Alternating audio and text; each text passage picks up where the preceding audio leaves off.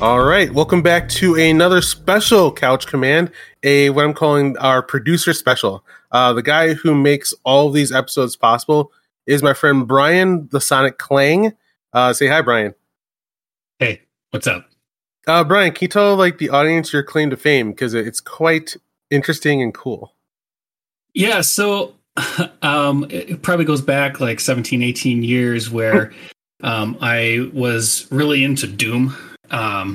And I was actually doing modding for other games, and I really wanted to get into making music for games. So I started just putting my stuff out there, and people were using it in their levels. But then this team of guys from just all over the world contacted me because they were remaking the original Doom in the Doom 3 engine, and they asked me if I wanted to join the team and remake the music from the original Doom, but with real instruments. And yeah, so I jumped on that, and it got huge. The mod was huge. The soundtrack was huge. And now I'm known as the game music guy. And to this day, you're still getting I think thousands you're getting a lot of hits on Spotify. Yeah, I usually hover around 13 to 15,000 monthly streamers and 30,000 streams. That's pretty wild, dude. So yeah, thank you for doing our podcast. Also, I have with me Isaac. Hey, thanks for having me again. I gotta ask though, since you're big in the Sonic Clang, since you're big in the Doom scene, what do you think of the Doom Eternal soundtrack? Oh, freaking awesome! Yeah, that stuff was the stuff of legends. I love that song. The only thing they fear is you. The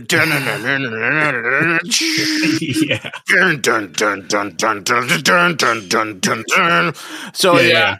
Are you happy that Doom has had this beautiful resurgence in recent years? Yeah, what I like is that they're not shying away from putting music in the game. There was this time period in the mid 2000s. And they just were like, let's strip the music out of it because it dates it. And I hate that, because then it dates it to a time period where they weren't putting soundtracks in games. So yeah, I like to hear metal in games. I like to hear metal in Doom.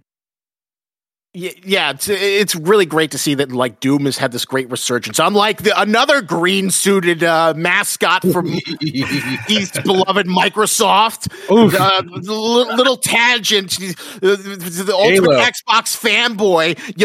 You've got $500 million and you can't put split screen in your goddamn game, and people were bugging into it? Or are you freaking kidding me? Oh my god, it's not that hard. We had it in 2001.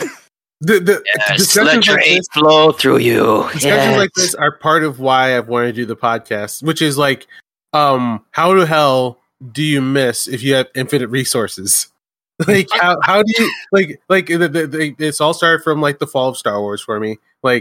Once again, I should have seen the greatest movie of all time. You have no excuse. So let's see, Microsoft, you have you make technology that everybody else uses. What happened? You bought Activision for $75 billion, and you can't split the screen so I can play Halo Infinite with my goddamn brother. Yeah, Isn't that hard? I want documentaries on telling me how the money worked and how I didn't end up with the greatest thing ever with all the resources of all humanity. Much like Real Genius, which is wait. Also, we have MJ. Please say hello. Greetings and salutations. Thanks for having me back. Right on, dude. Thanks for joining us. And then, part of the genesis of this podcast was wanting to talk to people about art and what creates good art, and maybe even dig into the background of what happened. So if you have infinite resources, I should be seeing several of the greatest Halo games of all times. I should be basking in a new age of sci-fi and Star Wars. But with just a couple dollars, we were able to do Real Genius. And one of us, Isaac, has not seen it before. So I'm very curious as to what he thinks. So, I guess this is producer's choice. Brian, what's your background with this movie? I watched this movie as a kid. I think at the time it came out, we had HBO. Mm-hmm. And that's not a very wide range of time in my life because we couldn't really afford cable. But at this time, we had cable. Cool. And my parents taped it, and us kids, I think there was one summer where we watched it at least once a week. Cool. I do not doubt this was like one of those movies for me. Like, it was a double feature of this and Weird Science on a VHS tape.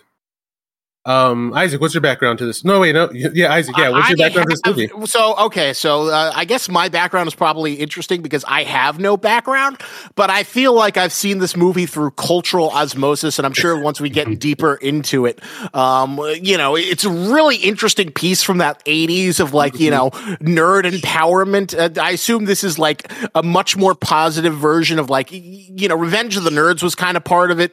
Weird Science was a part of it. The idea of like the misfit nerd hacker, but this is like a very interesting. It's like one part. It straddles that line between college raunchy comedy, but it's not super raunchy. So I could definitely see why you'd love it as kids because it doesn't quite push that line over, even though there's like some mild sexual allusions. But it also. Yeah, it's not Porky's, it's not Revenge of the Nerds, which is has been thrown into the cultural dumpster for past few years as people have reassessed the many problematic aspects of it. While it also has that like kind of almost Nickelodeon Funhouse feel, where it's like, this is what college is. It's just these eccentric people who are in these dorm houses. They're scribbling over. They're making cool science projects all the time. So I think it's really interesting, especially since I just saw it for the first time, to see how it like straddles that line between a young adult and adult, and how it's like that perfect line where it doesn't talk down to its audience, but at the same time, it like gives you the ultimate fantasy of like what you want your college life, of what you hope adult life will be. Indeed, I had stars in my eyes as a kid while oh my god, you mean I get to be around a bunch of weird people and the girls are also weird and would like me back? This is, oh my god, this is just amazing. This is like heaven. So yeah, Val Kilmer was the coolest back then. Although right now, if he acted like that in a movie, he'd be just a problematic asshole. But yeah, let's see. MJ, what's your background to the movie? Like Brian, I saw it a bunch of times on HBO, and my parents briefly had cable, and then we canceled HBO because they stopped showing Superman. So I remembered mainly the popcorn popping scene the most from the entire movie, and that's what pretty much stuck with me for about the next 20 years after that, because I'd never watched it again. But I've watched it a couple times again in the last few years, and yeah, I kind of wish I'd watched it more as a kid, because there's so many good one-liners in this damn movie. So fun.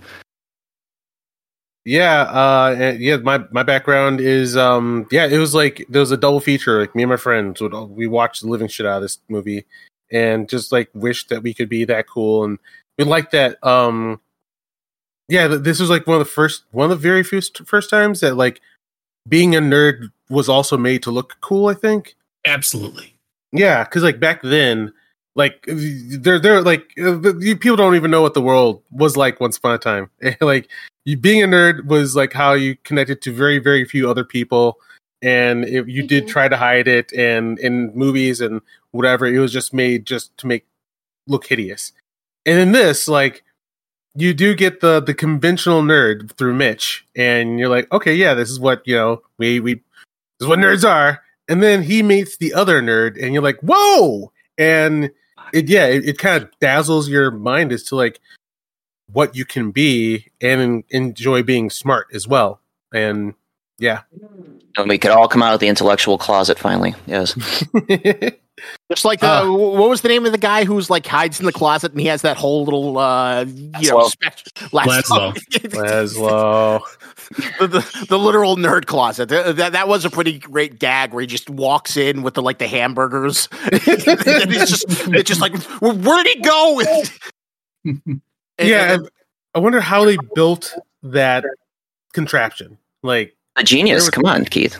I mean, like, so as a kid, I wondered that he was such a fucking genius that he built all the concrete and the pipes and like everything to make his little realm down there. But we don't bother with materials and all that. Come on. But I mean, outside of that, like in the actual movie making part, like how much time? Just like the shot only took like seconds, and like how much work did it take to make this like entire like roller coaster type contraption? And for just I actually never really thought about that. Yeah, because I was like, are these like miniatures or like, god damn, that's like the engineering behind this is like a lot of work just for this, and it does pay off. And then like, it's possible they did it because like I think it's like you pump a lot of money into certain money shots, such as the house was a legit thing. They got 140 tons of popcorn and built the house with hydraulics to make it look like it blew up. It took $1 million to do, but they really did it. Wow. That's phenomenal. Apparently the budget was like $8 million. So, I mean, that's not huge, but in the 80s, that was definitely like a lot of money was put into this. How much would that be in today, adjusted for inflation? Off the top of my head, I could never tell. Yeah, let me see if I can find it while you continue to talk, and I'll give you a number. Going through my notes. I love the long, annoying in your way opening credits of 80s movies. Like just showing all these names that like only the people who made the movie care about, and just going on forever. And just I always enjoy that 80s once did that, and how now we just get to the movie. Yeah, actually, I used to always skip the beginning. And It wasn't until I was a grown-up that I watched it and I realized, oh, they're going from the most rudimentary tools all the way through to like the nuclear bomb. Oh. I never even saw that as a kid. I don't think I noticed still this time. Yeah, because my brain was in 80s mode. This is where I tune out. Like, okay, please get to the movie, or fast forward through it. So it cost 20. It would cost $22 million in today's money. Yeah, that's not a lot. No, not huge. Definitely in the lower range. But still, definitely like shows and sequences like the hidden lab contraption and the popcorn thing at the end. This is like a level of movie that I kind of miss, like the lower mid tier blockbuster. Like just making like a great movie with great actors with a great concept, and it's not like $100 million like all out thing. It's just like the idea for this even was one of my notes is like, what is the pitch for this like? Like who sat down and was like, okay, I want to make a movie about teens, no, not teens. Well, it'll be a teen college, and they're in college, and it's also secret agents making a giant laser and. Like, wait, what? Like, how did this all come together? It's like so. The kid's sticking it to the man. That's what it's about. Fantastically cobbled. Well, it's interesting because, like, I don't know, but part of me was like thinking about the cultural genesis of it because, like, I guess it has like, the DNA of Animal House, the snobs versus schlubs, the snobs versus schlubs kind of dynamic with like the who's the name of the like kind of villainous stuck up character who like Dr. Hathaway. Yeah, Dr. Hathaway, and then his like assistant toady guy. So you've got that element. Plus, there's like a slightly more realistic or higher deal consequences where, this is going to be used as a weapon for the CIA. The man is going to use the real genius to assassinate people with a laser. I love how destroyed they get over this. They're going to use it as a gun. Oh! So you got that theme of like perverting. So it's got that anarchistic feel, but it's also got the the science is cool. This is what you can be, and I could definitely see why Val Kilmer was probably like the inspiration, the alpha Chad nerd for like a lot of people. The one that everyone wanted to be the gorgeous guy who's super charismatic, could outthink of his way of any situation. Gets the beauty model technicians, arranges a party, creates a laser that has the formal invitational, and is always kind of like the smartest guy in the room, but always still also knows how to have fun. Yeah, I like hearing your take because it's the first time you've seen it, and I could quote this movie forward and backward, and I'm almost not objective with my opinion of this movie, so it's really cool hearing what you think of it. Yeah, Isaac. So are you saying that you liked it? Is this? I enjoyed it. I definitely feel like it's aged better than something like Revenge of the Nerds. I think it's got that cool, fun, mischievous science spirit, and I think it's definitely like one of those roles like Tom Cruise in Risky Business that kind of like showed why Val Kilmer had star potential. But it's just super interesting because like I'm not super familiar with it, but I feel like because it's so deeply set in 80s iconography, I've like seen it, and it's like in this interesting midpoint culturally, because it came out in 1985 versus Revenge of the Nerds, which was in like 1984, a year before it. And then I guess Animal House was like the beginning of the 80s. Mm-hmm. Yep. Yeah, and it does have this like great fantasy fun house where it's like, it's the college everyone wishes they could go to. The Hogwarts before it was Hogwarts only with like, engineering and science where it's all the misfits. They're having a great time. They're just, you got the cute quasi-autistic girl who's, very pretty, but the super self-conscious where she's like watching a piano. It's difficult to pee. Okay. Speaking with her, she is apparently the direct inspiration of the creation of Gadget in Chip 'n Dale Rescue Rangers. Oh, really? Yeah. Interesting. The creator of Rescue Rangers was like, yeah, Jordan from Real Genius. Thank you very much. Awesome.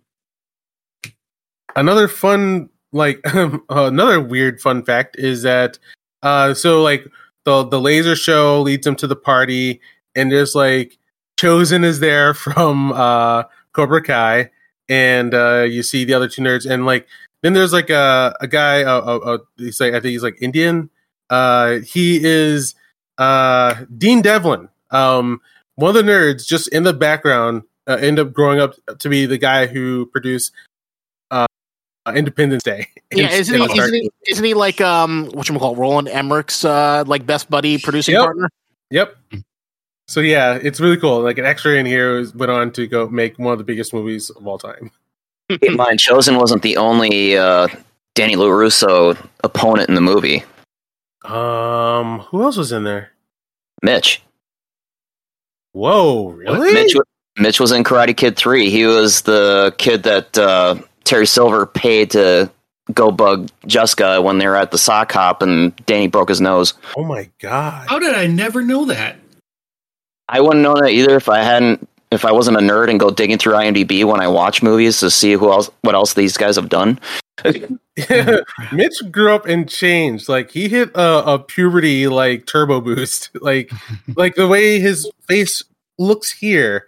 And then I got to see him progress through time, and like he looks so different. And yeah, he's still in movies you wouldn't expect that he would be showing up in, which now I'm forgetting. But yeah, he had a bit of a career after this.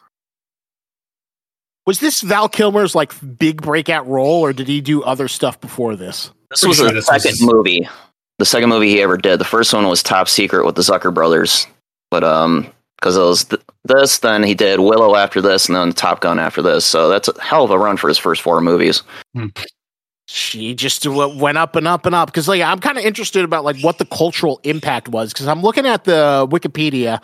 It seems like it didn't make a lot of money initially, but I guess because it was on a staple of like HBO. That's where it's like real cultural impact was, where like people were just kind of like recording it and seeing it.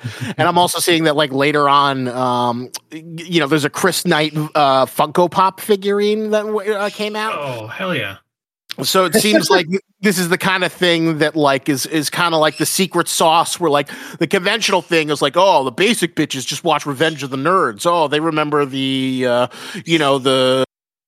final music scene where they win the thing and they beat the evil jock guy. But the real nerds like Real Genius.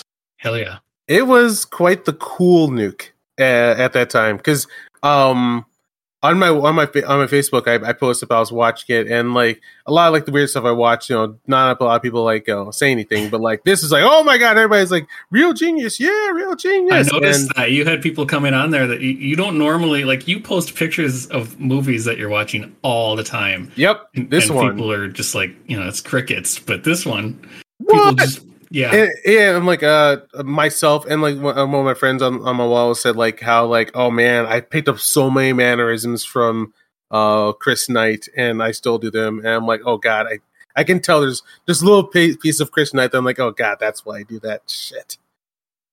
So yeah, that it made quite the impact, and it stuck like with a lot of our souls throughout time.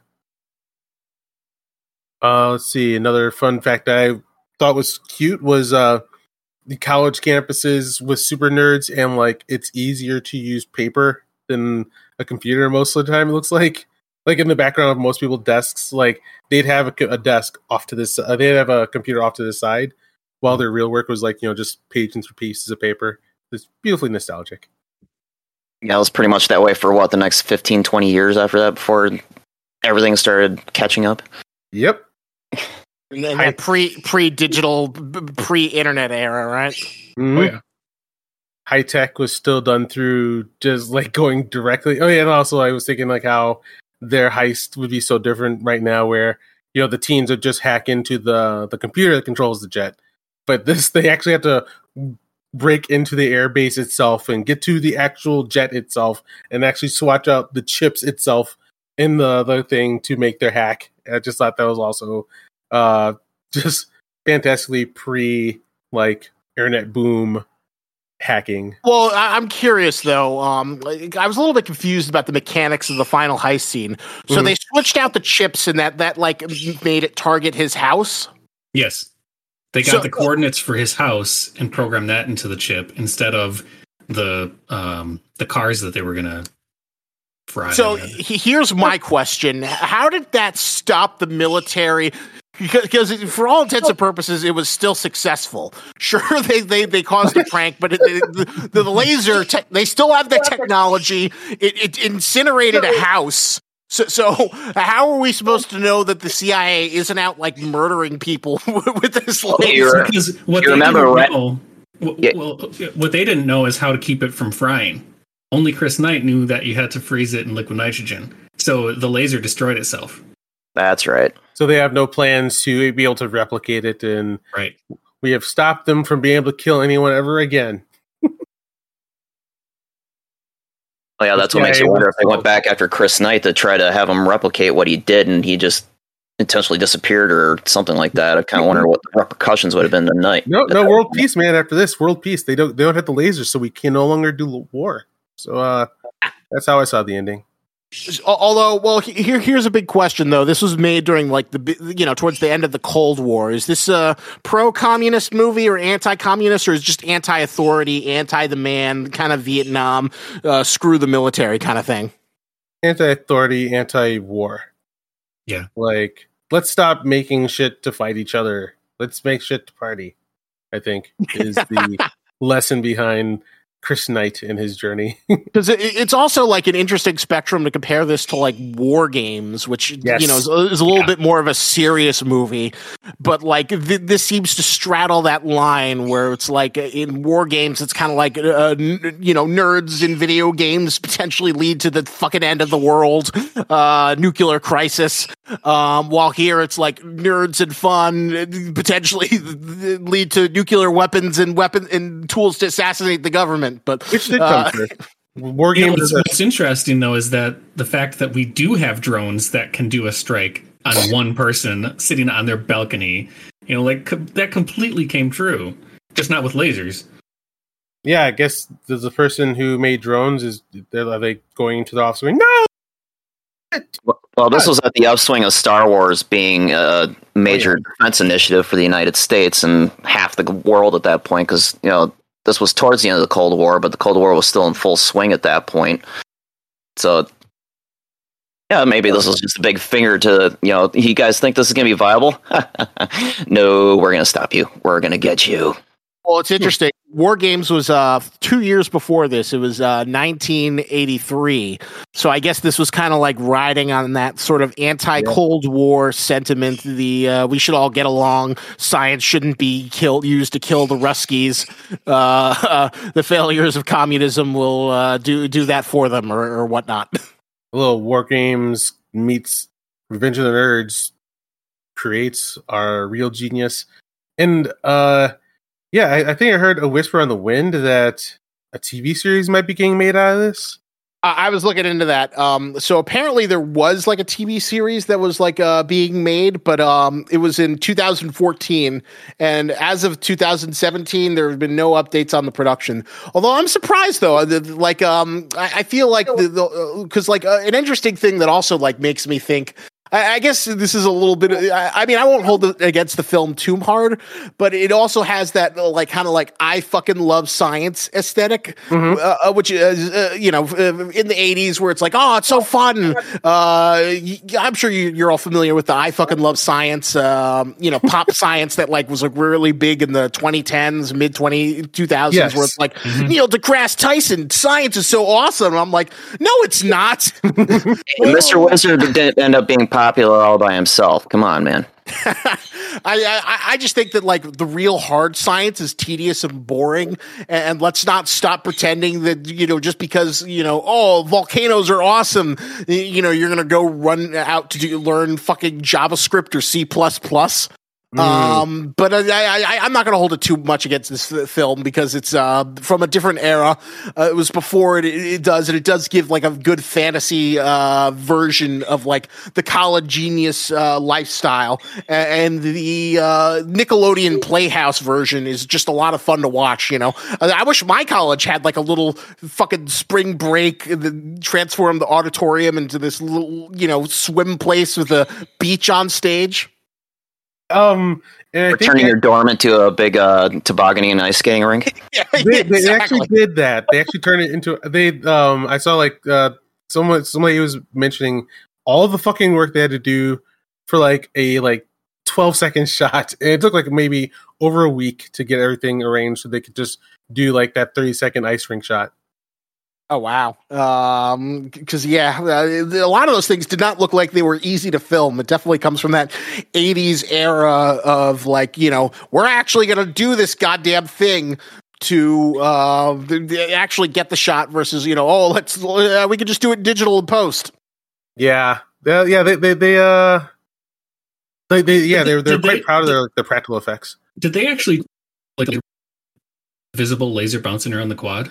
Was that practical? Had to have been, right? I'm gonna guess so, because also they had a laser consultant on. Oh, okay. A lot of like the things they're saying are real, and a lot of like the devices they were using are also real. Yeah. I forget, like I didn't get the note down with enough detail, but yeah, there's like this one guy back then who was the top scientist in lasers, and he was on set to make sure everything was actually like real, quote unquote. Dude, that's awesome. Mm-hmm. So can I tell I'm sorry, go ahead. I was just going to say, I would like to tell a really quick story.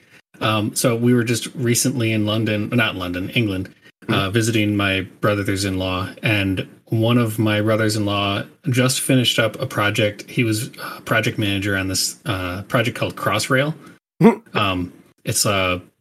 They were digging a tunnel for a new train that goes like east to west. Anyway, he had this memento on his bookshelf, and it looked like one of those mirrors that they use in Real Genius for the laser. So I asked, "What is that?" And he said, "We used that to point lasers at specific points in London to make sure that nothing moved while they were drilling." And I was like, "Are you serious? This looks just like the things from Real Genius, those little lasers." And every person that worked on the project got one of those. I just thought that was awesome. That's cool. Yeah. Did you snap a picture of it? I may have. If I didn't, I'm going to kick myself. Yeah. I would like to see that. That sounds pretty freaking cool. I think I did. That's pretty standard nowadays, isn't that? Just for monitoring the seismic effect on surrounding buildings for subterranean excavations? I think that's pretty standard nowadays, isn't it? Probably. I mean, it makes sense. Let's see. Also, with this movie is the quote unquote problem of it being so good that there's not much to talk about. Yeah, it was a fun problem that we like learned about when we were doing like our Star Trek, the Star Trek podcast I do, and we did like all the movies and like all the best movies. Like we had like only like 40 minutes of stuff to say. We're like, yeah, I thought it was good too. Yeah, that part was also good. And it wasn't until like, like you get to like Star Trek Picard or Total Fuck Ups, where we just have long, awesome conversations that dig deep into like what's important to you and what do you like in fiction.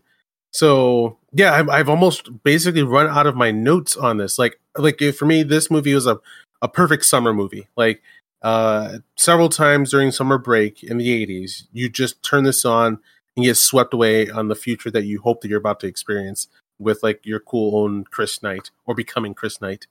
Yeah, I could definitely see that fantasy. Chris Knight is something to aspire towards, or something you hope you meet. Just like the cool alpha guy. Although I don't know, I guess it's interesting. I guess you could say I had my own kind of Chris Knight experience.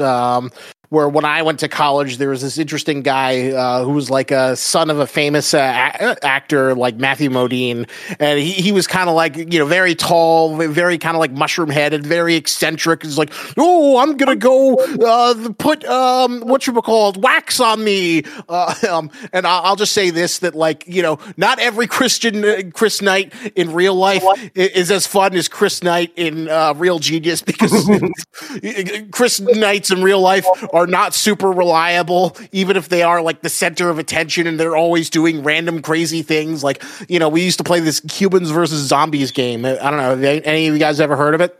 Yes. So for those of you who've never heard of it, it's kind of like the Assassin's game, where the idea of the game is that like one person starts out as a zombie and they tag other people to infect them to become a zombie, and the game ends where either the zombies all starve out because they die within 48 hours without tagging or eating someone, or the humans all turn into the zombies. So that's how the game it goes on until either everyone's infected or the humans outlive the zombies and they starve out. So he would always do the most insane things. Like he would he got into a highway chase with the zombies tailing on him, where he would get out of the car and shoot like Nerf darts at the people. He would like break into the freaking house campus or like school school classrooms and hide out. He would go in the middle of the forest outside and hide out overnight for the zombies. He would just always take it to the nth degree as far as possible. So he definitely had that, he wasn't a science guy, but he had that like Chris Knight energy where it was like, where are we going now? What kind of crazy thing are we doing today? Just always like, as like a parting gift, he stole the school's mascot costume and gave it to me when I left school. Damn. So he was just always kind of like that sort of Chris Knight figure. But I will say, when you meet the Chris Knights in real life, I'm almost embarrassed to say that yes, I had a Chris Knight in my life. And like he's like he's back then he was our paper boy, and then like me and him just started talking, then like clicked because like wait, we're both geeks, and like it was like rare back then. And then he was like straight A effortless student, also great at all sports. And like I just looked up and I'm like, oh my god, I want to be as cool as my buddy Tony, because he was my Chris Knight. the sort of and my Chris Knight also was able to like extort money from like the student or the student council to like buy Warhammer figurines and start a Warhammer club. Damn. He somehow got thousands of dollars to put into like Battlefleet Gothic and Warhammer 40K. So he definitely had that, charismatic, I'm playing Risk in the middle of the quad. I'm going to sit on Risk and I'm going to sit in and be in this art project where I have wax dripped upon me as I'm this weird wax figure. My Chris Knight ended up saying, because he was that fucking smart, he just decided I guess I'll be chemical engineer, and that's where he just like shows, and that's what he did. Because those brains do exist out there, and I really wish that I was that cool and smart. Oh God, yeah. Wouldn't it be great if you could just like, instead of being able to memorize like fucking obscure shit about Star Trek and Star Wars, if it was exactly. If it was just more like really real shit, like programming C++, and you can get $150,000 from Facebook. Yep, I specialize. I put my points into the wrong specialization. But it's fun.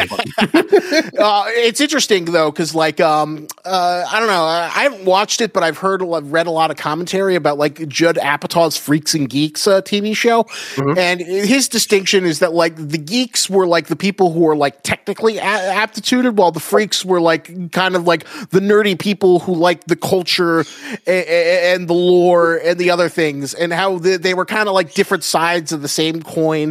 And I think like James Franco, when he was younger, he was like the geek, while Seth Rogen was like kind of like the more the freak or the more like technically nerdy person. Mm-hmm. So I've been watching for a while.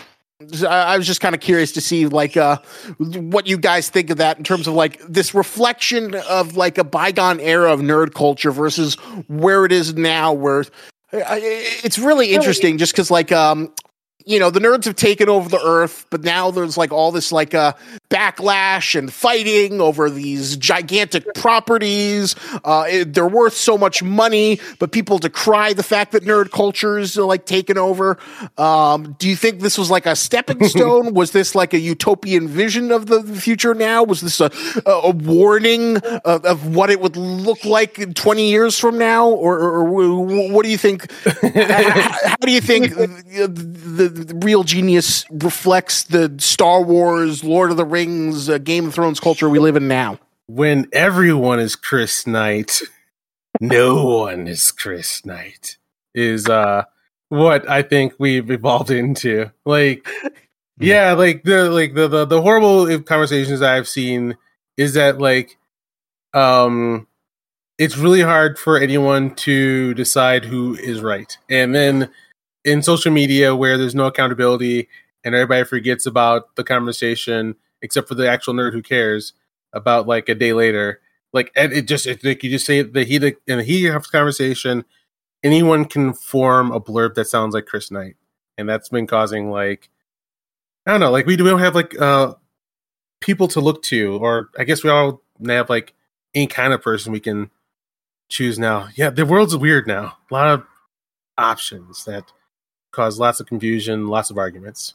I mean, I guess you could argue that, like, for a hot second, there was like whatchamacallit, the Chris Knight of the modern internet era was Neil deGrasse Tyson, and Bill Nye tried to be the Chris Knight, although I feel like Bill Nye kind of like wore out his welcome with that like terrible Netflix show. Yeah. Where it was like it was trying to like be like, this is the science you remember, but with a tinge of politics. And then there was that like terrible song from like the ex-girlfriend, famous my crazy ex-girlfriend, where it's like, this is my sex junk. Oh, it's either or. What the what? You never saw this? No, not that one. And also, I think I missed that. Oh my god, freaking Bill Nye Science Guy tried to be political? It was really bad. Oh no. Yeah. I don't want to know that he did something that okay. I have love for him, but also he's the rival of Beekman, who is better. And yeah. I'm sorry to hear that he may have done something that wasn't the best. Because he is a real nice man. I like him a lot. He can be pretty nice, and I've enjoyed his like common resurgence. So it was really funny. Ages ago, my mom she still does work in children's television. So she got to like meet Bill Nye, and she told me about how he like talked about, oh God, Sarah Jessica Parker's so hot. Oh, I wish someone could introduce me to her. I will say that like in that era when they did make his show, that sounds like a perfect idea to me. Like I can see why he did it, because on paper, that is exactly what he should do. He has a duty to America to use the science or blah, blah, blah. But yeah, I can now in the future see even back then, like, oh no, that wouldn't turn out good. I mean, some of the one of my big problems with that show was he had like a round table discussion, and I only watched I think 2 episodes. He had round table discussion with all these really smart people, and he kept trying to interject humor. Like he was interrupting the people as they were speaking about this topic. He kept trying to interject humor into it. It's like, come on, you're dumbing it down. Either let them talk or just like get out of the way. Yep, I've seen those kind of unfortunate science discussions where like the topic's interesting. You don't need a joke here. Please don't. We have to make some laughs right now. Like, no, get into it. Stop. Just trying to be the Bill Maher of science. Come on. Which I guess bringing it back to Real Genius is really interesting because like this is like the edutainment fantasy. I guess the fantasy is like this is like you can do all this cool shit. You just have to go to do all the boring and tedious stuff. And the idea is that like the fantasy of this makes you want to do it. And then you've got things like the Bill Nye Show, which try and like meet that intersection of science and fun. And I guess probably the most successful version. And I guess like the guys who are living like the closest to the Chris Knight fantasy are probably like the Mythbuster guys. Oh hell yeah. And the Mythbusters did do an episode on Real Genius. I did see that. They did the popcorn stunt, right? Yep. And apparently, nope, you can't make a house explode with lots of popcorn. They also lasted for a long ass time. Those guys had like a legacy. Yeah, they were kind of like 14 seasons. Jesus Christy. All right, so do we want to wrap things up and do some recommendations?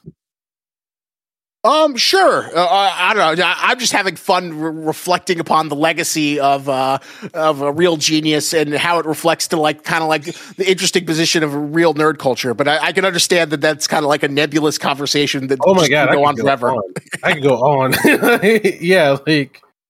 I could go on, but I'm not sure. Well, do you have any other aspect of that conversation that you think we should touch upon?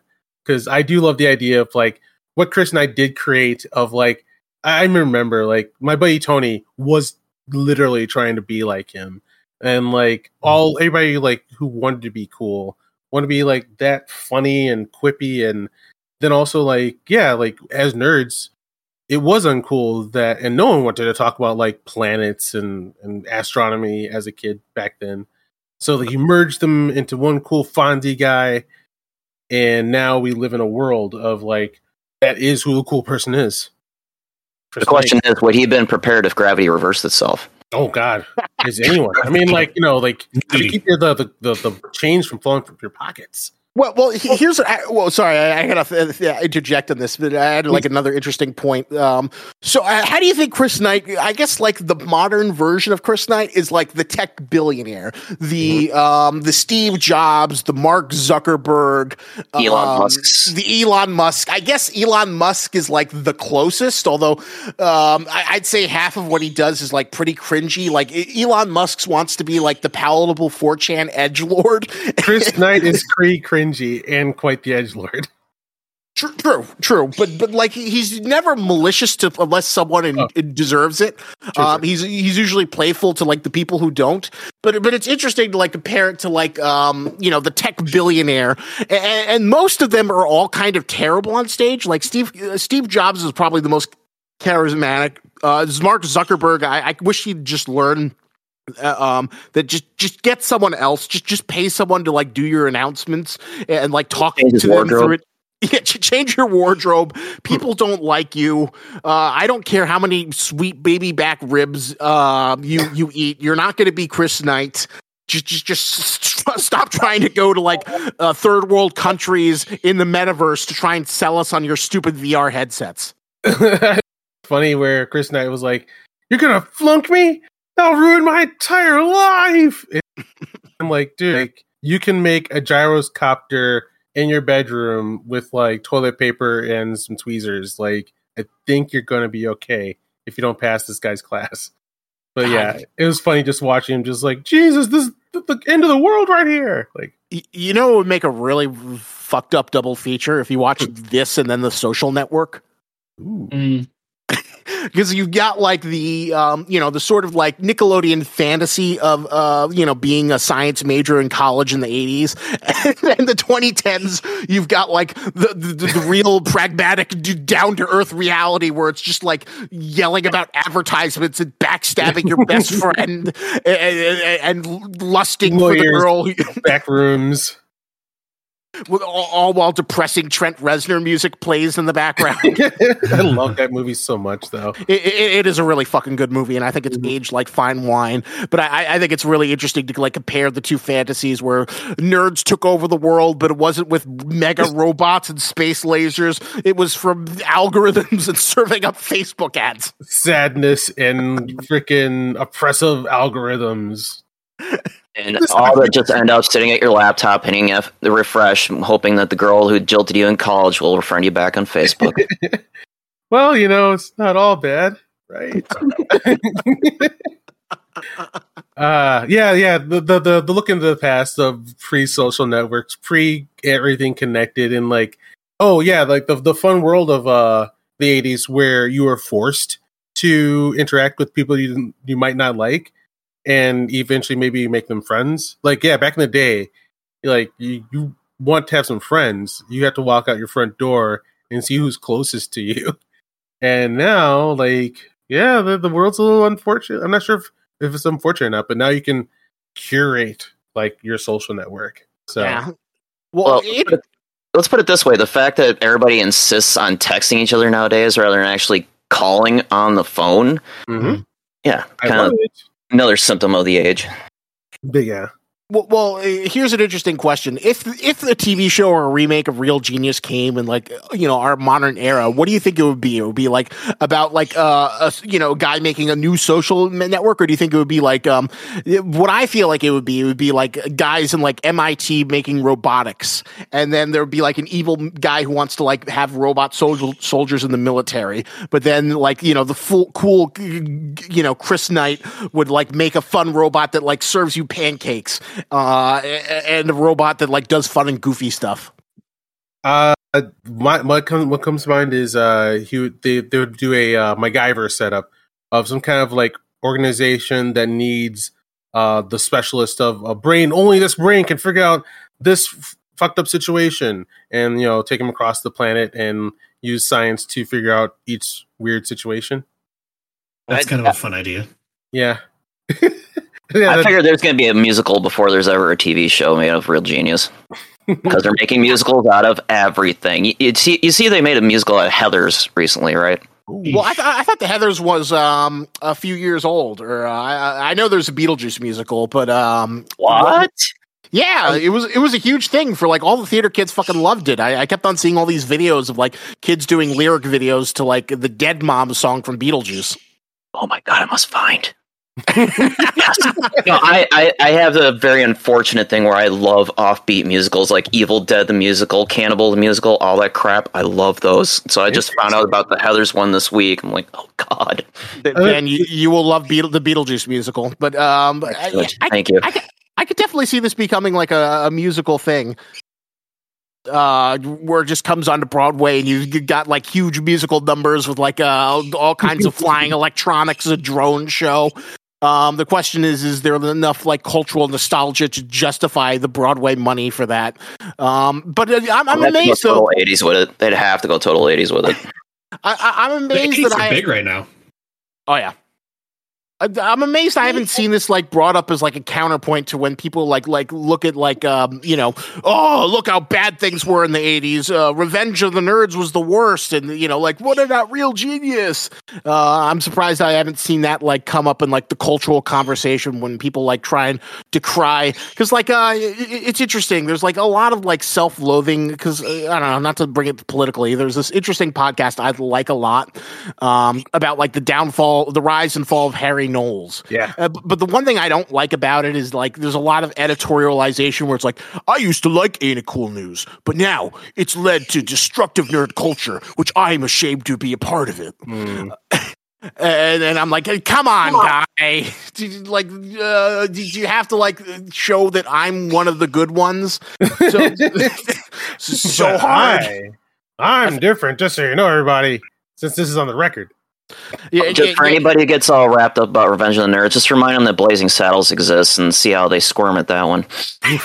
But Blazing Saddles is brilliant. How dare you besmirch the name of Mel Brooks?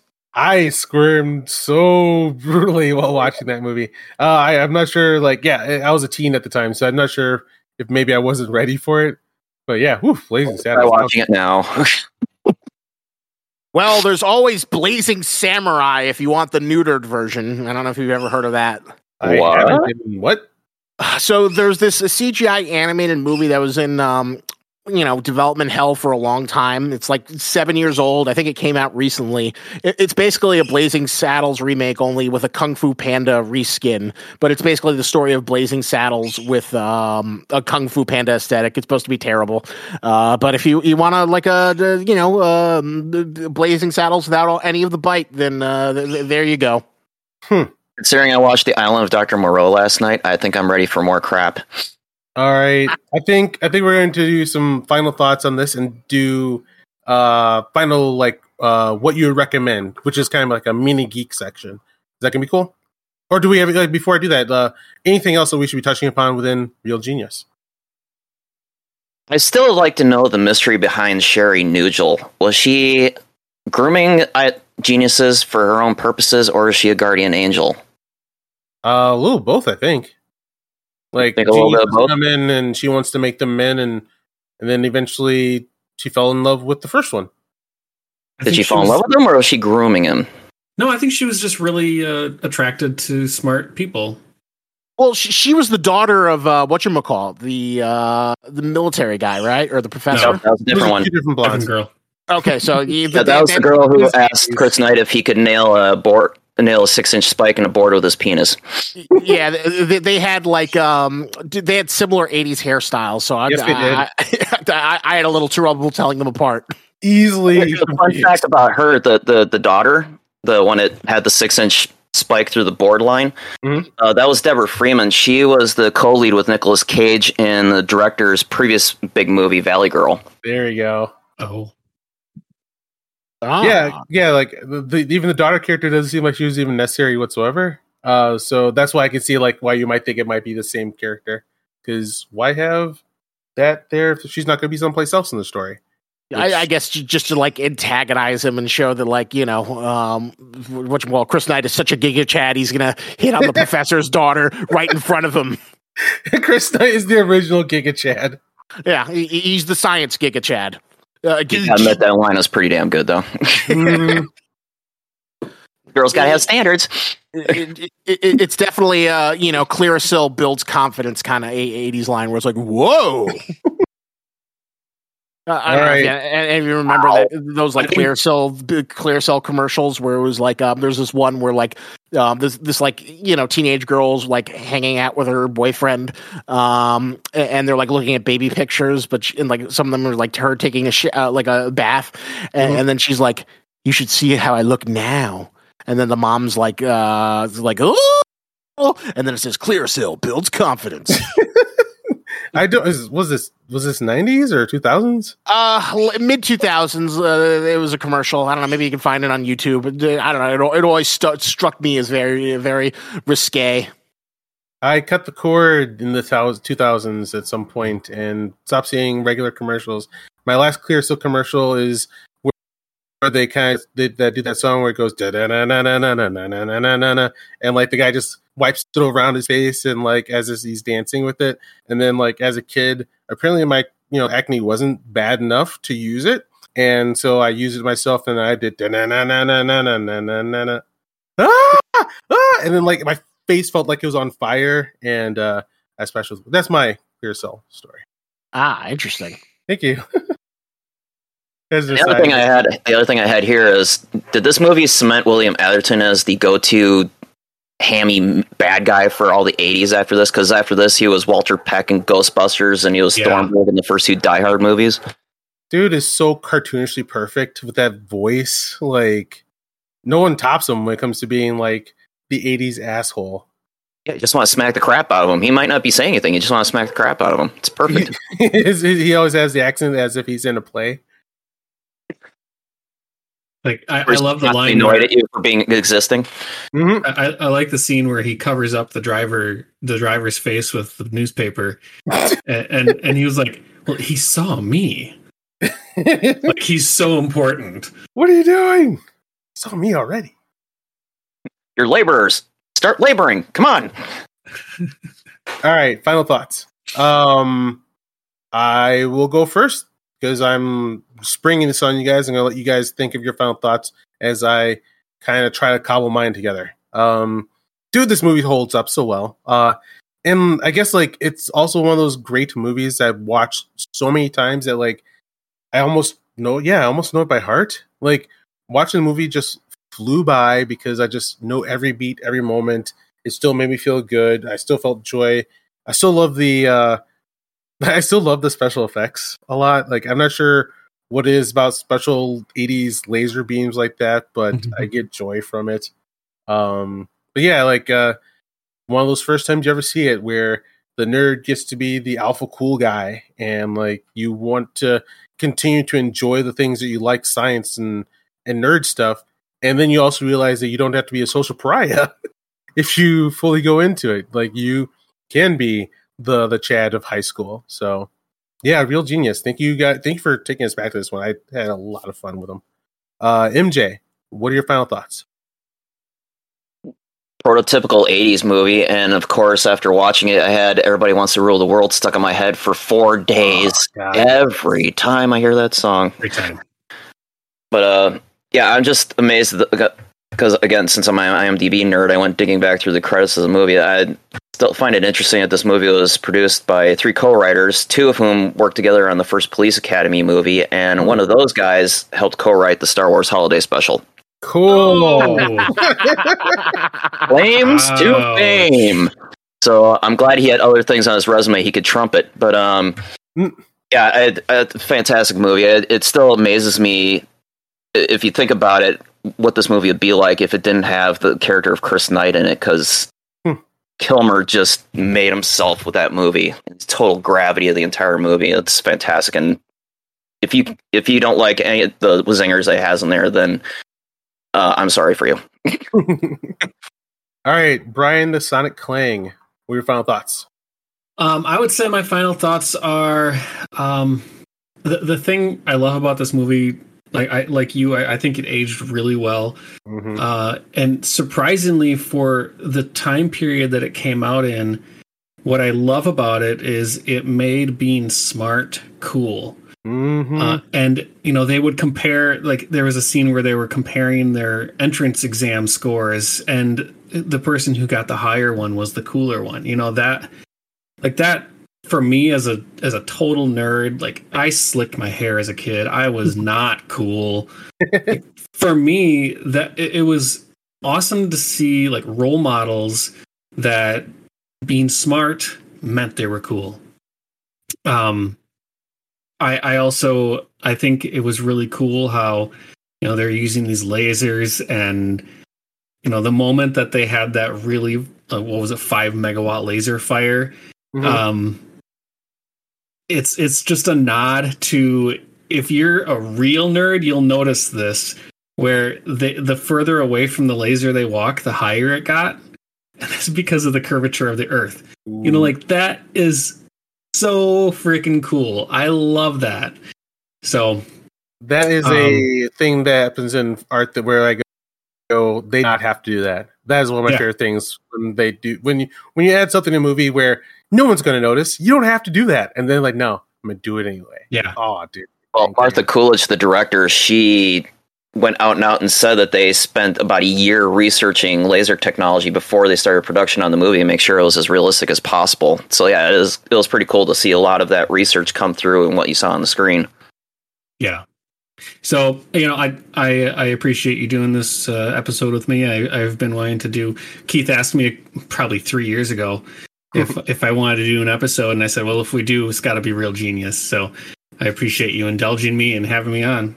Thank you for making the suggestion. I've been wanting to a problem in entertainment that I've been seeing lately is how much corporations are buying our time, so that What else you gonna do, nerd? I have Star Wars. You want to watch Star Wars? You're gonna have to watch this, and then you're gonna have to watch anything we put out. And it's like I miss having enough time besides the corporate time where you just find something good and you watch it and you enjoy it, and like you and your friends go through suggestions and you find something good. So I always want to take a break from like the big discussions, which are a lot of fun, and then like just find something that's worth talking about. And yeah, dipping in the 80s and throughout time is going to be some fun in the future. And then just clean up. Yeah. Well, go ahead. Oh, I had a question for Sonic Clang. So I got to throw out this hypothetical, given your, history with Doom. If Real Genius took place like maybe 5 or 7 years in the future, the freeware of Doom is going out. Would nothing have gotten done because we'd be spending so much time playing Doom and playing Deathmatch and making own custom levels that they wouldn't have built Laser or done anything else? They just would have been too busy with Doom. No, they would have made the Laser, but then everyone would have said, "Yeah, but can it play Doom?" Can it play Doom? All right, Isaac, the cleanup man, the person who has seen this for the first time. And I love that we had that on the show. What do you think of Real Genius? I think it held up really well as like an icon of 80s kitsch, which still didn't feel incredibly dated. It gives a positive vision of nerddom where science has to, could be fun and exciting. And I could see why Chris Knight was a character that elevated Val Kilmer to superstardom. He oozes charisma. He's the guy who you wish was your best friend. He's the guy you wish you could be. And it's really interesting to see like this sort of artifact of college comedy that like has this great line between not talking down to audiences, but not crossing the line too far to the point where this feels like something that your 10-year-old or 9-year-old self could see. This is the adult life that I wish. This is why I want to go to school. Cool. Yeah, I'm really glad you enjoyed it. So yeah, then after that, we're going to close this up with, and looks like, Brian, you're not in a rush? Yeah, I've got a few minutes. Cool. Then yeah, we don't have to hurry up over this. Going through like our suggestions and talking about them. I'll start. Things I would recommend are: do you guys know about Cyberpunk Edge Runners? I've heard nothing but good things. It's definitely on that. I need to see this as soon as possible, especially since I'm a big fan of Studio Trigger. Yeah, like all the way leading up to this, I heard, and they're gonna make a Netflix Cyberpunk anime. I'm like, oh, okay. I'm sure you are. Like, I thought that like it was gonna be the most ratchet, really flat. We're doing it because we were hired to make this product. But Studio Trigger came out the gate and like they're just whipping nunchucks of animation that, like, I guess so. I don't watch a lot of extra anime outside of my One Piece. So, goddamn, they're bringing the fire. They're spinning animation, light, use of color, the music. It's all making me have flashbacks to the kind of fun I was having with Fooly Cooly when it first came out. Well, like Studio Trigger, I believe, has like a lot of like the cast member or the crew that worked on Fooly Cooly. I think Imaishi, I don't know if he did Cyberpunk, but I know he's like the head of the studio and the Wonder Child. But like the DNA of FLCL is, throughout the Studio Trigger's work of like Kill La Kill. I'm trying to think what other Promare and a bunch of other things they've done. Yeah, good to hear. Because like, yeah, I can feel it, I can see it, I can tell. Because I thought like FLCL was supposed to be the animation studio that did Neon Genesis. Yeah, it was a production IG before they kind of fell on harder times. Oh, all right, cool. So like, yeah, I'm still seeing them in the game, and there's like this one bit of animation that actually made me say "wow" out loud because it was so beautiful. It was just a black screen, and like you see like crisp white light just dance and coalesce. And then it forms into cyberpunk hair, and then the girl appears underneath it, and it fills up. It was like, whoa, god damn, yeah, Studio Trigger. Yeah, top of your list. If you like, and also like, I've been dying for some really good cyberpunk, and this is it. Like, this is potentially selling me the game, which I keep hearing I shouldn't buy yet. It's supposedly getting better. I will say that this is probably the biggest, like the most positive thing that's happened to that poor beleaguered thing in a long time. It was fun. It was funny. I went to the Reddit and I saw a thread where it was like, "Oh, so many people are playing Cyberpunk because Edge Runners is the second win." So it's nice to see something get like a second win just because somebody knocked it out of the park. You can tell also in Edge Runners that they gave a shit about the actual like RPG and the game, because like the opening sequence, the opening sequence has a lot of the main character walking through. I'm pretty positive is the setting of the game itself. It's like there's like certain like intersections and walkways I see him go through that are actually in the game. So like this isn't just the name and then we go as wild as we want. They actually stayed within the limits of what Cyberpunk's supposed to be. So, goddamn. Isaac, what would you recommend? Well, I won't go into too much detail, but I'm obviously enjoying House of the Dragon. It's good enough to remind everyone why they like Game of Thrones in the first place. Also, I'm going to give like a take that I'm sure most people will agree with, but I'm Team Viserys. I really like him because he's like the average guy who's not unreasonable, who's thrown into extraordinary situations, and everyone's like, "Oh, he's such a like a no backbone. Oh, he's the worst king, blah blah blah." And I'm like, bitch, would you do anything differently? This is a guy who's like trying to make nice to his father or to his daughter, trying to keep his like asshole brother in line, has all these people demanding things, and he's not doing the asshole king thing, which he totally could, of ripping people's tongues and eyes out. So I'm enjoying him as just just kind of like a nice dude, amenable dude, not very malicious, trying to do the good thing, and just it's funny to see everyone shit on him online. Oh my god, I didn't know he was getting shit on because he's the voice of normal, of like everyone else is acting crazy and he's just like, okay, please, everybody calm down. Jesus, I told you not to kill that kingdom, and people just acting wild. So like I take a lot of pictures while I watch stuff, and this I've been noticing that I'm not, and the reason is I'm actually captivated by all of the dialogue. Like I am in it and listening and flowing with the story, so that I don't have time to take a good picture of what I'm watching. So yeah. Well, it's just a political family drama. That's mainly what it is. I'm surprised. I really thought with how fiction's been lately, I was expecting more trash and to be forced to watch it. And to my grand surprise, God bless them, they're killing it. And Matt Smith getting a reprieve from being stuck in the Morbius movie. That poor guy just wants to get that Benedict Cumberbatch treatment.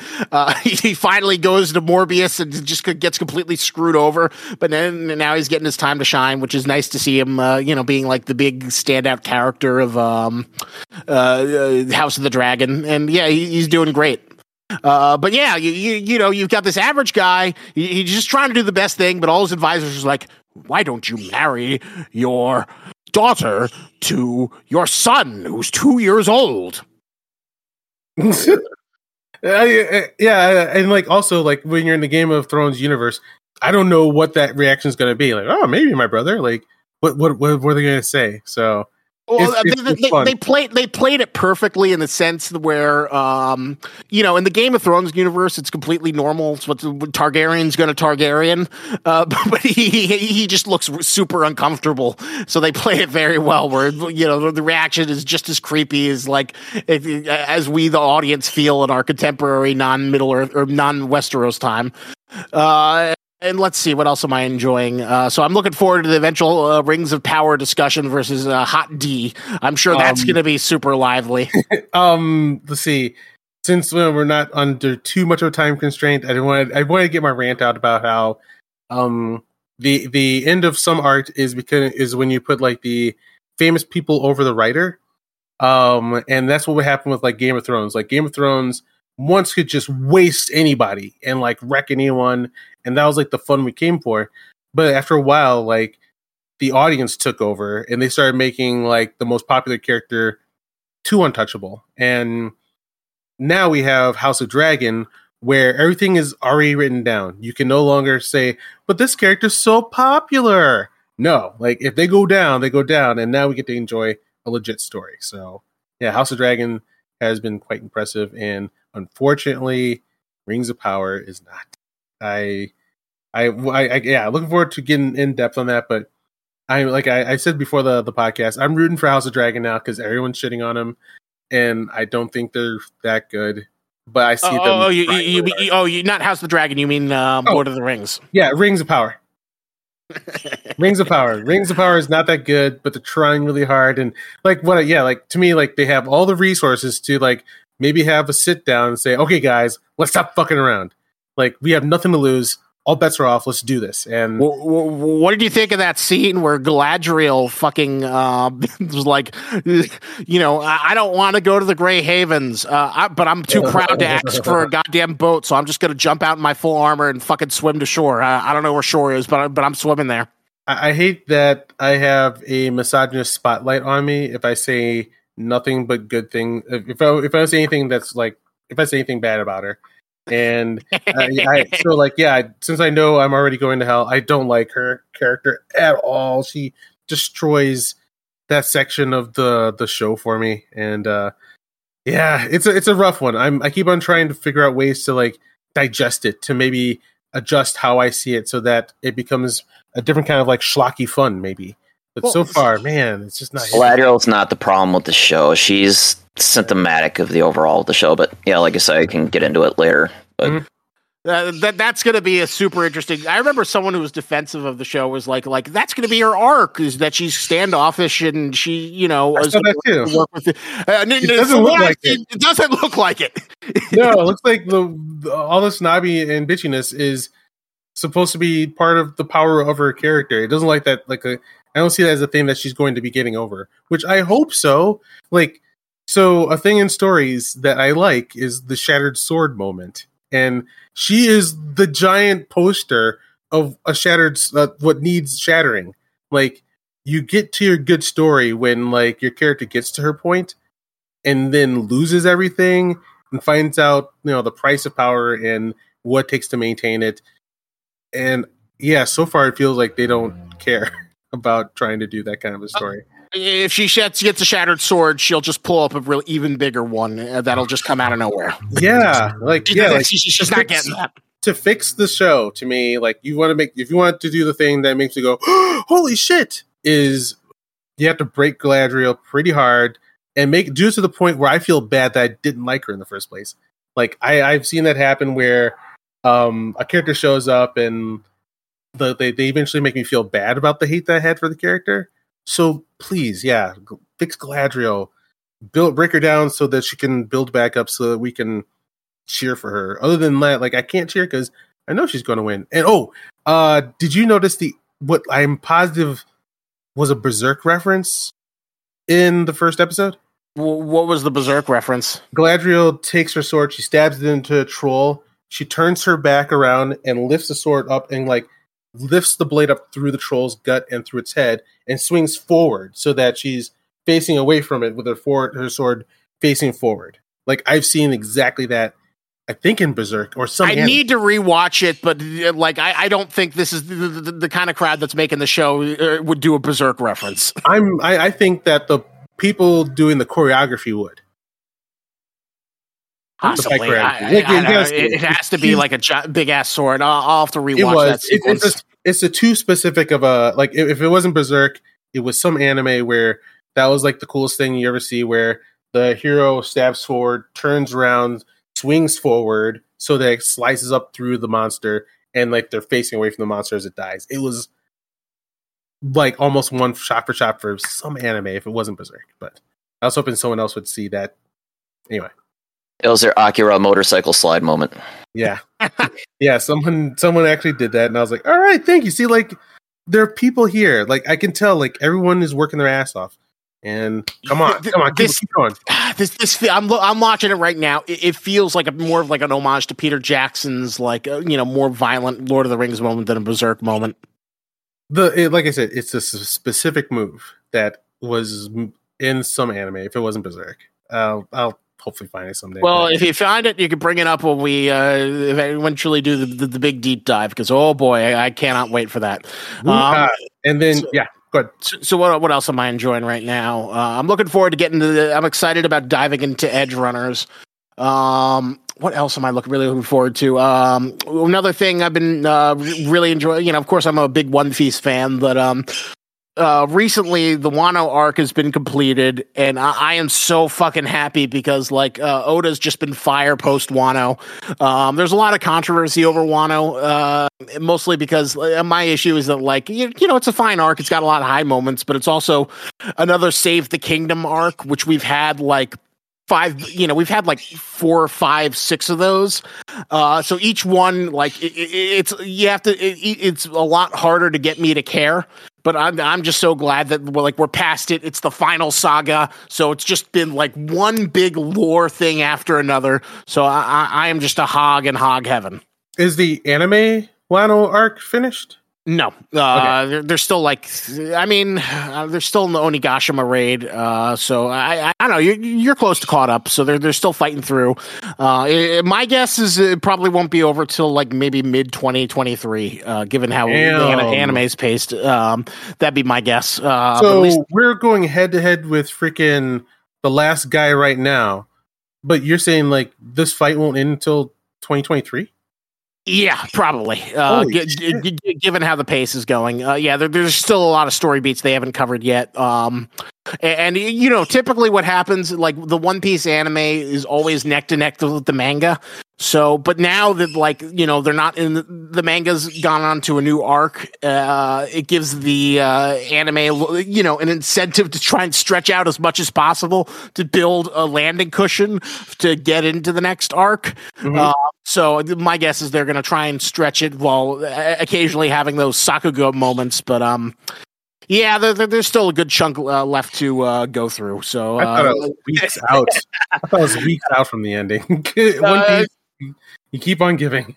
Yeah. They're going to do everything they can to try and build as much of a bridge as they can to buy time. You got a little while. you got a few more phases in the boss fight and the raid battle of Kaido before you see that reach its conclusion. All right, MJ, MJ. What you got? Do you have a recommendation?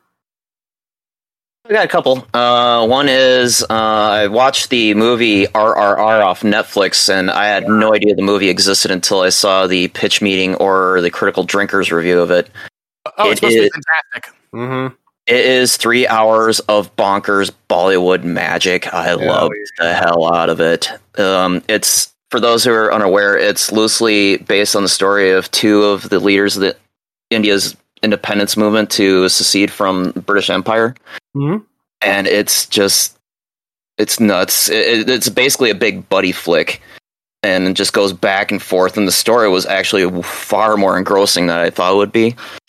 And just the fact that one of the characters ends up throwing a cheetah at a guy when they're in the middle of a fight. I mean, all the animals that are in the movie are all CGI, and a lot of it's prone to a lot of the sticking points of modern cinema, why do practical effects? Let's do CGI. But it's 3 hours of bonkers, and I love the hell out of it. If you guys haven't seen it, I highly recommend it. It is on my list. I do need to see this. Yeah, I do really, really want. I've heard nothing but good things. It's been people have been saying, this is the savior of cinema. Why can't more American cinema be like that? And I've watched that famous clip on repeat where, it's the British encampment, and then he charges through, and then they roll up the tarp, and then all the animals jump out while he's, jumping through the air with the torches. That scene was fantastic. Yeah. that was I won't spoil it, but yeah, that whole scene was fantastic. Plus they do get some Western actors in there, like Ray Stevenson, who was in the Rome show, I think that was one of the shows he was in. He's in there as the big British bad of the movie. Then the woman who played Elsa from The Last Crusade is also in there as his wife, so I thought that was kind of trippy. But yeah, if you guys got 3 hours that you want to see some real bonkers Bollywood, that's fantastic. And of course, it ends with a Bollywood musical number. Can't escape without that. Cool. It's great. The other thing was I saw Clerks 3 this past Oh Tuesday. God, how was it? I'm so morbidly curious. I'm hearing good reviews, and It's a top fiver as far as Kevin Smith movies go, because leading up to it, I actually went through all of Kevin Smith's movies, including the 3 I had refused to see beforehand, which was Red State, Tusk, and Yoga Hosers. Oh God! Oh God! Yeah, yeah, those three, yeah. But yeah, I mean, I got a new appreciation for a few of his movies, especially Jersey Girl and Jay and Silent Bob Reboot. Those were way better than I remember them being. And the Mallrats extended cut is terrible. If you ever want to do a film school class about addition by subtraction, show them the theatrical cut of Mallrats, and then show them the extended cut. I accidentally saw the extended of Mallrats. I couldn't get through it. I could not look at that pacing. That was horrible. It is, but not as bad as Red State. But anyway, and that's saying something after Tusk. Anyway, so yeah, Clerks 3, that was an unexpected speed bag in the emotional feels. The whole movie. It ever since Smith had his heart attack, he's been on this whole introspective, nostalgic bent, and it's actually yielding some of his best movies yet. Because, I mean, like I say, Reboot was way better than I remember it when I saw it in the theater before I knew how bad his previous movies were. But yeah, Clerks 3, it wraps up most of the storylines for, Randall and Dante. And yeah, I just did not expect it to leave everybody in the theater walking out quiet. Damn. Everybody was that introspective walking out of the movie. I mean, it's got all the usual underpinnings of Kevin Smith movies, all the cheap dick and fart jokes coming out of nowhere, Jay and Silent Bob being Jay and Silent Bob, and all of that. But some of the unexpected character turns they had going from Clerks 2 to this one, you're like, because within 20 seconds of the movie starting, they point out what happened to one of the characters after Clerks 2, and you're like, what? And it's pretty much the haymaker they throw to start that sets the tone for the rest of the movie, and I did not expect it, but it's easily one of his top 5 best. How did you see it? Was it out in like limited release, or was it part of the road show he's doing, where he's like running around and screening it and doing his 3-hour Q&A afterwards? He's still doing that. I actually had to do some research on this because I was trying to figure out why he hasn't had a wide theatrical release since Zack and Miri Make a Porno, and that was more of distribution issues he had with Red State that he started working with a third party. I think Fathom Events has mainly been doing it for him, where they just do very limited theatrical releases, and then he does the QA tour after that to show the movie and just have people shoot questions at him. And I guess he's been doing that since Red State. And that's what he did with Clerks 3. He had two nights of limited theatrical release in select cities around the country this past week. Then his QA tour starts up, I think, this coming week. So if nobody caught it, if you don't go and see it on the QA tour, if you didn't catch it during the limited theatrical run this past week, you're probably going to have to wait for it to be streaming. Interesting. I'm surprised, interested to hear that, because it seems like people are really positive on Clerks 3. I guess Kevin Smith's a nice guy, but I feel like he kind of overstayed his artistic welcome. So I'm morbidly curious about it, but I do think it's super self-indulgent, where it's like, what's Clerks 3 going to be? Oh, it's about how he made Clerks. It comes full circle, the Kevin Smith origin story, but it sounds like he has enough emotional gut punches to make it worthwhile, or make it not feel like, he's just flaying himself for an hour and a half. Mm-hmm. Well, I mean, to that point, most of his movies are kind of self-flating, but he wears everything that he's earned on his sleeve. He understands that he's incredibly lucky to be able to do what he's doing, and especially since, such inauspicious beginnings with Clerks. And plus, you almost need a bingo card at this point to see how many actors he's recycled from previous movies, which each subsequent movie he does release. Especially this movie, because he basically just has everybody reaching out their cards going, bingo, bingo, bingo, bingo, left and right with all the cameos he has. But, I would Yeah, say and he's what- earned a lot of goodwill from me, so that even when he's like fucking up in his later, like the later movies that I'm not loving at all, like I'm okay with it because like what he made for me has brought me and my friends so much joy that I'm just like, do whatever you want, but I will still, stomp you out for what you did to Masters of the Universe, Kevin Smith, and that was really terrible. I'm ignoring that. And his run on Daredevil in the late '90s, I was not a big fan of that either. But yeah, if you ever read those, I like what he did with Mysterio, but good God, that series. Bummer. Anyway, but Kevin Smith is a very niche director, and he's never going to win an Oscar. Might as well just face that now. But he does wear his gratitude on his sleeve, and I'll always give him credit for that. Indeed. Let's see, Kling, Mike. So I'm really out of touch. So I don't, I don't watch most recent things. I will say that I did watch after seeing my Book Facebook Scout feed. 2. Do read, and you have a book series that maybe you want to recommend because I will be getting around to it. Oh, are you talking about the Silo series? Yes. Yeah. Primer is it's like a pillar. It's a column silo. Yeah, so there. My favorite author at the moment is a guy named Hugh Howey, and he got his start by writing. It was sort of like almost like a blog where he was writing like short stories in this world where people live underground in a big silo, and they don't have elevators in this silo. They every time they want to go from like the top down to like the 100th floor down below, they have to walk around this spiral staircase, and it's like a journey, every time they want to go up and down. Just loved that series. It was sort of like my COVID read when we started, when March 2020 hit and everyone was just sitting at home all the time. Read the first book, just devoured it, and my wife didn't like it. She said it's a little bit too wordy, but if you love to just read it where you're just chewing on every word, like every little detail is described, this is the book for you. The second book was unexpected. It wasn't what I was expecting, I guess, where the story would go. But then the third book kind of picked back up, and I thought it was an absolutely beautiful ending to the people's stories that you got to know throughout the series.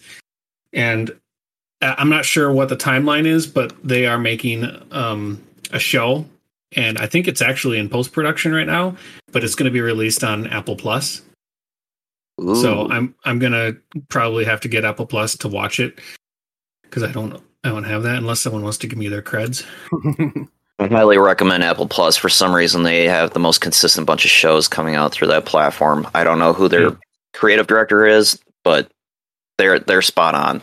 I do find it strange that they are doing so many great things that like never like I have to find out like almost third hand that they made these things. When I finally check out, I'm like, wow, that was good. Like, yeah, I don't know what secret sauce they figured out, but they're HBO Max maybe quality. The fact that they're doing a Foundation series that actually is turning out pretty damn well thus far says a lot to me. The first several episodes did not click with me. Would you say did it catch with you from right away, or does it get better? It caught with me right away. I mean, it kind of lulls about 3/4 of the way through the season, but I kind of like where they left off with first season leading into the next season, and the actual books are on my reading list, but I've really enjoyed the series to this point. Yeah, the books. Yeah, I stumbled across them. Like I picked up the collection of Foundation many years ago. Yeah, the world I got lost in was amazing, and I'm not sure how much that's getting in my way, maybe, of the TV series. And then can't be as bad as Wheel of Time.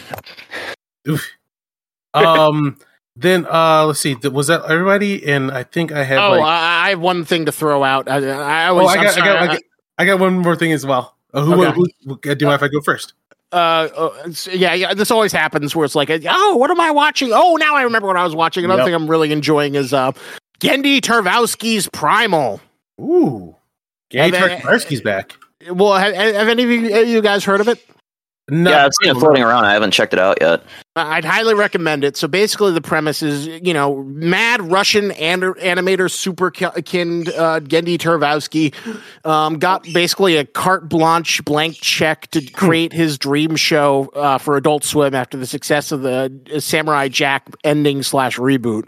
And basically, Primal is it's borderline experimental because there's next to no dialogue, and it's the story of a caveman and a female T-Rex united through tragedy as they try and make it through an anachronistic world filled with prehistoric beasts, along with ancient civilizations, as they try and find home and respite. And it is basically just like a Western animation showcase, which does an amazing amount of really creative storytelling without any dialogue. I'm in. Gendy Tartakovsky and a blank check. That is a good recipe, I think. Yeah, I think the second season just ended. It might be the series end. It kind of has a conclusive ending. I don't know if there doesn't need to be a third season. I'm just happy that Tartakovsky got to do a blank check. It's got some amazing things. Like, it is the show you wanted when you were 5 years old, made by your 14-year-old self, with just a little touch of avant-garde filmmaking to kind of like make it feel a little bit more classy than your typical violent cartoon. But, there's like there are a lot of great, amazing set pieces. One of the most iconic things is like there's this episode where this Brachiosaurus gets infected with like this zombie virus and just goes on this mad berserker rage, like just killing all of the other nice Brachiosaurs and its sauropods and its troop, and then it just stalks poor Fang and Spear, and it is one of the most exhilarating, interesting, terrifying things that I've never seen in the animated space. Just this colossal zombie dinosaur just wreaking havoc, and it is one of the most unique things I've seen as of late. Right. Yeah. I'll be adding that. The thing, there's I think two things I wanted to recommend, and one of them is Moonfall. God, I love that movie. I'm surprised you love it so much. Everyone's been like hacking on it as like the death of the Roland Emmerich blockbuster. People are losing their minds with their hate for this movie, and like I gotta say, like, everyone, please calm down. Like I miss movies that weren't scientifically accurate. Like, it's okay just to have some broad ideas and go wild with them. Like, you heard how wild it gets with What's Inside the Moon, right? Yeah, it's like nanobots, right? I don't want to spoil it, but like, God, it goes so hard and wild, and like if it wasn't for the last third of that movie, it would have been a total waste. It was like Roland Emmerich's greatest hits of every trashy disaster movie he's ever done, but that final third is what really carries it. Including the little black boy, which is like exactly the same kid that I saw in ID4, right down to the point where I think they have like a woman like, doing a cartoon little boy voice for him. And I'm pretty sure it's done like in both movies. It's, yeah, a weird element that he's like, I gotta have that.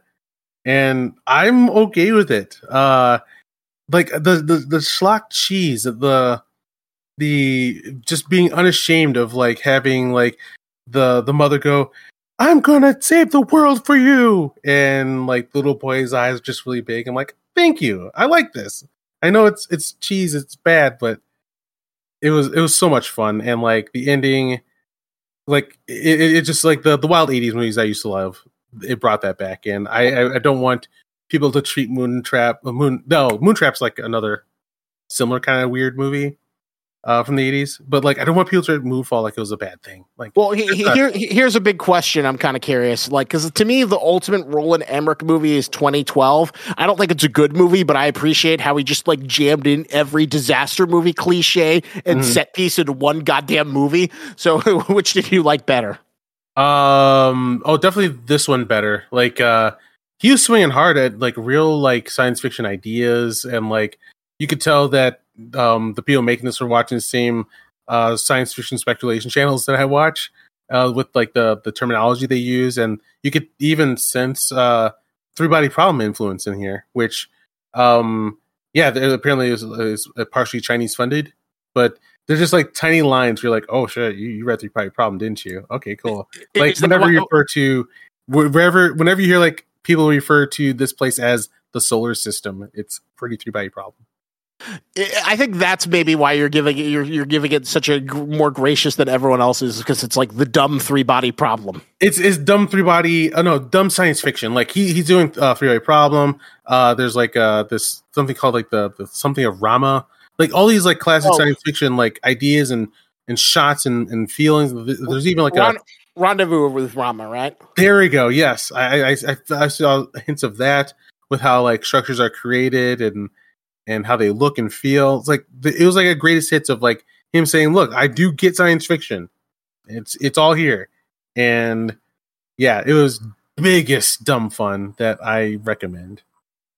And I had, I think, one other thing, which I finally finished. I don't think I ever brought it up. The Good Place. Have you guys seen this? Yeah, people love that sitcom. Yes, I finally gave it a go after like years of my friends saying, "Keith, please, this is rich," and it really is that good. Like that was some of the most well written and creative stuff I've seen, and I thought that you couldn't get that from sitcoms anymore. So finally finished A Good Place, and they nailed the dismount. That was one of the most satisfying endings I've ever seen, and also a rare instance where I feel like I might be going back to a couple episodes every so often. It was just that good. Keep it sleazy. Keeping it sleazy. All right. Any other recommendations? All right. Then I will drop one last one. I'm playing Knights of the Republic 2. I highly recommend that. The Thinking Man Star Wars video game. All right. So, Sonic Clang. Brian, where can you find more of your work on the internet? You can find me on YouTube, youtube.com/Sonic Clang. I actually have my own URL because I started my channel like a year after YouTube started, back when you could just get your own URL. So youtube.com/Sonic Clang or Twitter, but I tend to not use that so much for my music. All right. And then Lobster Magnet Isaac, where can you find more of your work on the internet? You can check my video Lobster Magnet on YouTube. I've been pushing out a bunch of video essays. In fact, once we're done here, I'm probably going to go back to work on my Miss Marvel video, which is like 60% done. So I'm hoping to finish that up maybe this weekend or early next week. Very much looking forward to that one.